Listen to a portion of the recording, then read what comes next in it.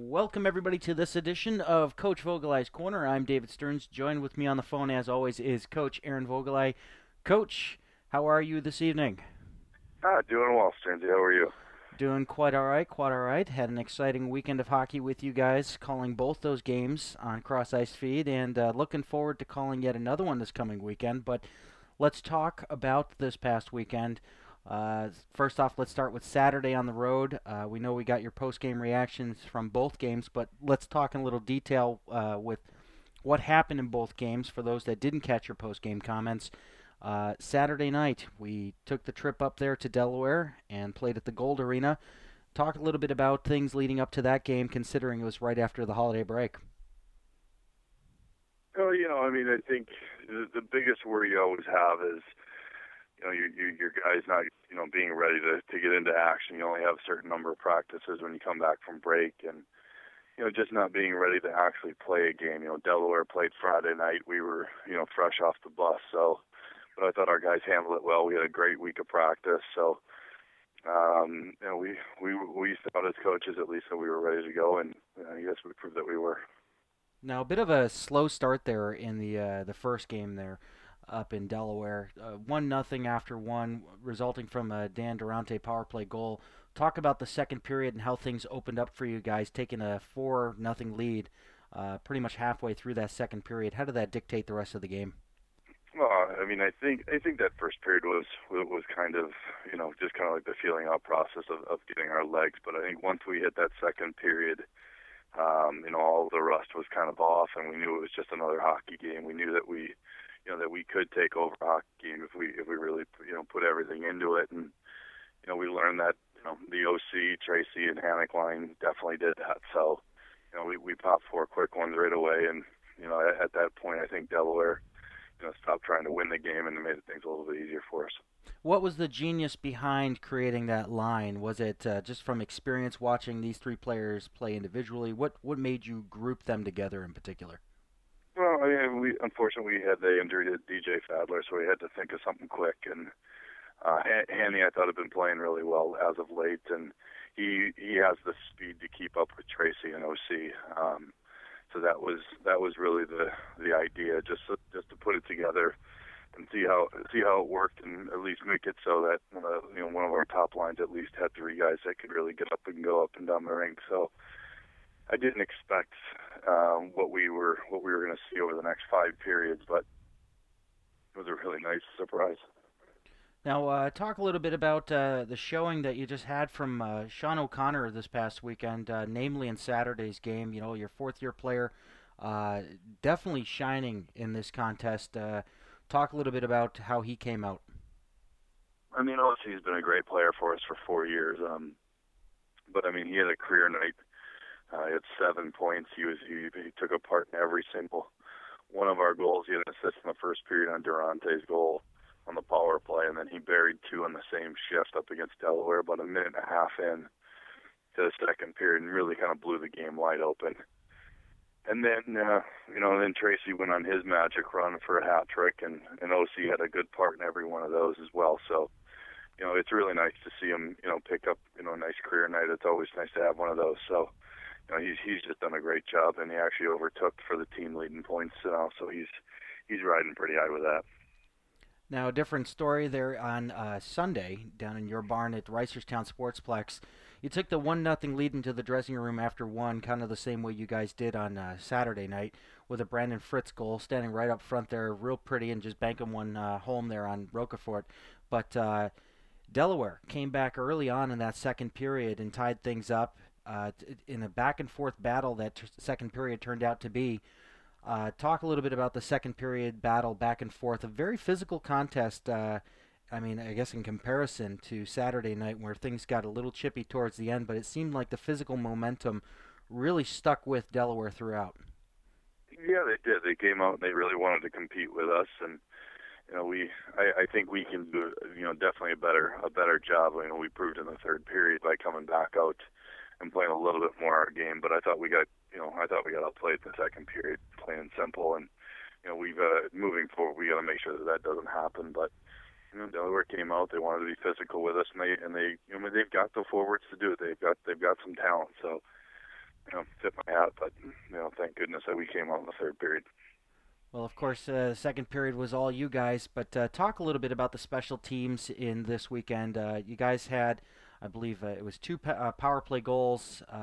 Actually, maybe it was three. Yeah, two power play goals. I'm correct on Saturday, and then I guess you guys had nothing coming on the power play on Sunday. You did speak to the fact that you want your power play to produce a little bit more, but your penalty kill allowed one goal each night. Talk a little bit about your special teams on the weekend and any concerns about it going forward against Temple this coming weekend. I mean, special teams are always a concern. I mean, usually the team that has the best special teams wins the game. That's usually the way it goes, especially when you have top teams, especially with rivalries and things like that, like we have going on this weekend. But I think you threw the stat out that we were eclipsing right around 23% on the power play, which I guess isn't bad. I mean, if you're going by NHL standards and things like that, but the ACHA, here I really like a little bit higher than that. I'd like to be more a little bit closer to 30. I think my first year down here we eclipsed it at almost 40%.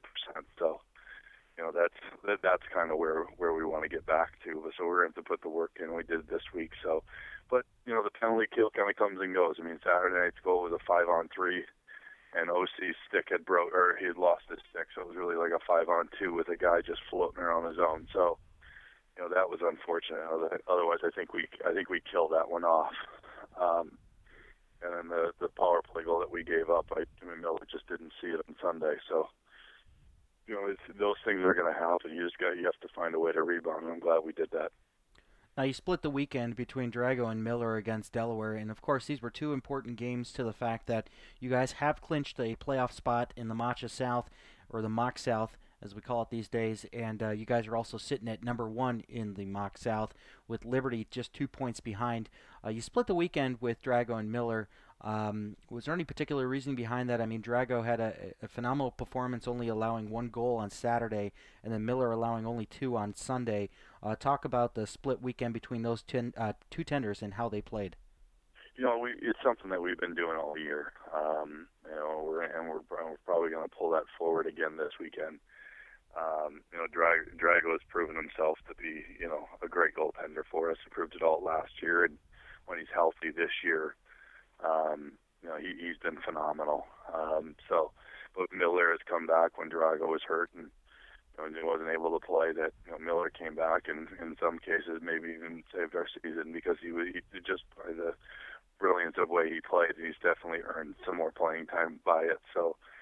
I kind of also put this schedule together for the two of these guys to kind of run the table. So, I didn't want this just to be 30 games of John Drago and Miller sitting on the backside. So, I wanted to make sure that they both get close to equal playing time, and we'll see. One of the coaches will sit down and we'll discuss later on down the road. But as of right now, I think they're both doing a great job. They both give us a chance to win every game. So they both deserve to play.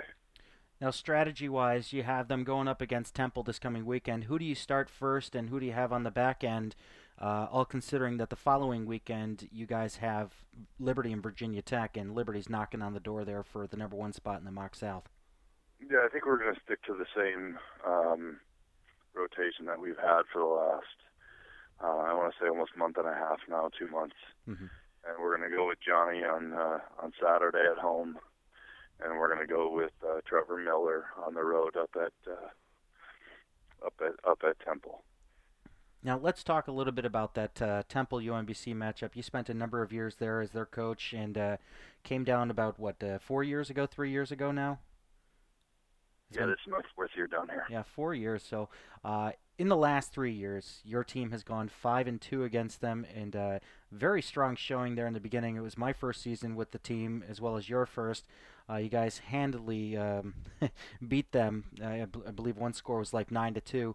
But talk a little bit about how this matchup has developed over the last 4 years that you've been coach of UMBC, walking away from Temple.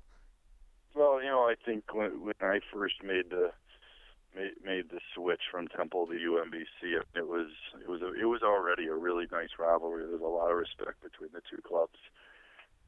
Our top players of being Pellis and Frayne and Alto. UMBC's top players at the time were, Drew Harcharik, the Post brothers. Everybody had pretty much mutual respect for everybody. So when I came down and I guess switched teams, so to speak, that mutual respect was gone and it turned into hatred. And there was some very, there was bad blood between both clubs. As time has gone on, I think a lot of that, number one, most of those kids have graduated now. But the bad blood, somewhat remains. But a lot of it more now kind of goes for respect and things like that. So most of the old rivalry doesn't actually exist anymore, other than everybody knows why we hate each other. So it works out to be usually two very good hockey games. Now, talk a little bit about what has happened in Temple season. Right now, they're sitting at 11 in the Southeast, and what do you think has transpired with this team? I mean, are they in a bit middle of a transition stage, or what is it that you think? I don't know, to be honest with you. I've seen them play a couple times. They've got some talent up front. They've got some talent defensively. So I mean, they can play. I mean, they can definitely catch you if you don't want to play your best on any given night. So, I mean, they have one of the better defensemen in the league, being an Andrew Trainer. Their forwards, Cody Voss has proven to be a very good freshman for them. I think he leads their team in points. And Joey Pisco, if it hadn't been for a suspension, I think he would be, one of the top scorers in the league. I mean, he's a phenomenal hockey talent. So, they're going to be very tough to deal with. Usually they're very tough physical games. So, I mean, obviously they aren't exactly where they need to be. They've lost some games they shouldn't have, I guess, or that they didn't want to. We'll put it that way. But they're going to be a tough team. They're going to be looking to sneak into regionals. Now, talk a little bit about, you alluded to me before, as we noticed over the years, the goaltending phenomenon for them, Will Neifeld. Talk a little bit about their transition with goaltenders and how important the role of goaltender really is to a team, because, obviously you've built your team like around PJ Carmack back at the time when you took over UMBC, and then you've built your team now around Johnny Drago. What do you see in the goaltending future for Temple? Do you see Mullen being, the guy going forward? I mean, I don't want to put you on the spot with a question, to kind of jab at them or to, make any criticism towards them. But how important do you think goaltending is to Temple after having Will Neifeld graduate and move on? I mean, as far as I've ever, even known of the Temple team, they've always had good goaltending. Back when I started, they had Berkheimer and Walker, and they were, very good goaltenders. And Berkey was with me the entire time I was there. And then they had after Berkheimer, they had Will, and Will's a phenomenal talent. He truly is. I mean, he proved it last year by making 62 saves up against us at the Mid-Atlantic Showcase. He just stole the show when they beat us 3-2. So, Mullen has had a decent year. And I think goaltending on any team, is extremely important. I mean, your goaltender has to be able to give you a chance to win every game, and that's all you can ask for the goaltender. Sometimes he has to win a game, but he has to give you a chance to win every single game. And from looking at the scores, Mullen and Sombrowski, and I don't know if they're their goaltender at all, but they've basically done that. So, for the most part. So, I mean, it's going to be important this weekend. I think the goaltending is going to be very important. Both teams can shoot the puck. Both teams have some talented forwards that can definitely put the puck in the back of the net. So, they're going to get tested on both sides, both Johnny and Miller, and then also Mullen on the other side. Now let's play a little game called Stroke the Ego, and that ego that's going to be stroked here is Jeff Pellis. Your connections with Temple are still close in some degree, as you have an assistant coach who used to play for Temple, and looking back at his final year's stats, 14 goals, 29 assists for 43 points. He was second on his team in that category, and he was up there in penalty minutes too. and power play goals. He seemed like a good special teams guy there. Talk a little bit about Jeff Pellis back in those days, and your reason for bringing him on board as your assistant coach. Yeah, Pellis was an incredible player, and as good as a player as he was even a better leader. He did a phenomenal job both on and off the ice. Pellis's main one of his main attributes that's very rare in this game is that he was actually faster with the puck than he was without the puck, which is something that you don't see very often. You hear even less of. So, he did a great job. He centered my top line back with our leading goal scorer at that point in time, Chris Altamare, which in my opinion I thought was probably should have been an All-American. He was absolutely a phenomenal talent. And Jeff and Alto worked extremely well together. So, and Jeff and I always have just gotten along.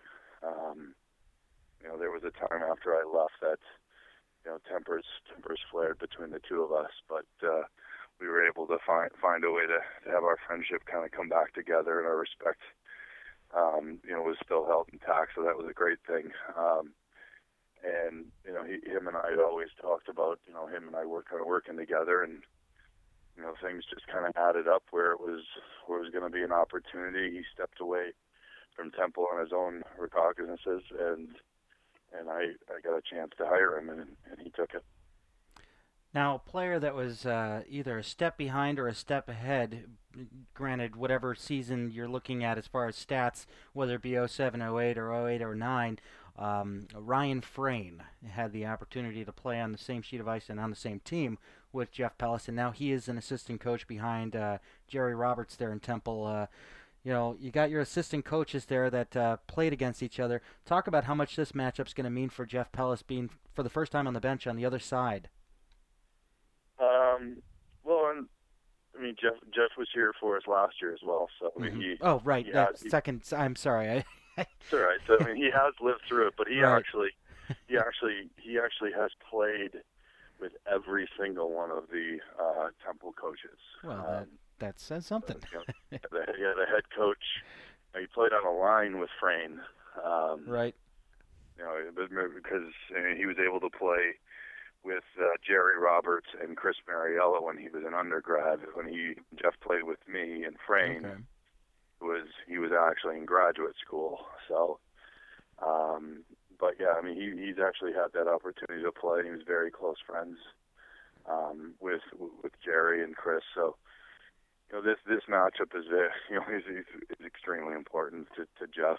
Obviously emotions run high when he's playing his alma mater, and some of the guys that he knows. He coached a good number of the guys still on Temple's roster. He took a couple of them to nationals with him, a couple of years ago in San Jose. So there's definitely going to be some emotions on both sides of the benches, both on our side and on theirs. So it's going to be a really fun weekend to be a part of it. I'm looking forward to it.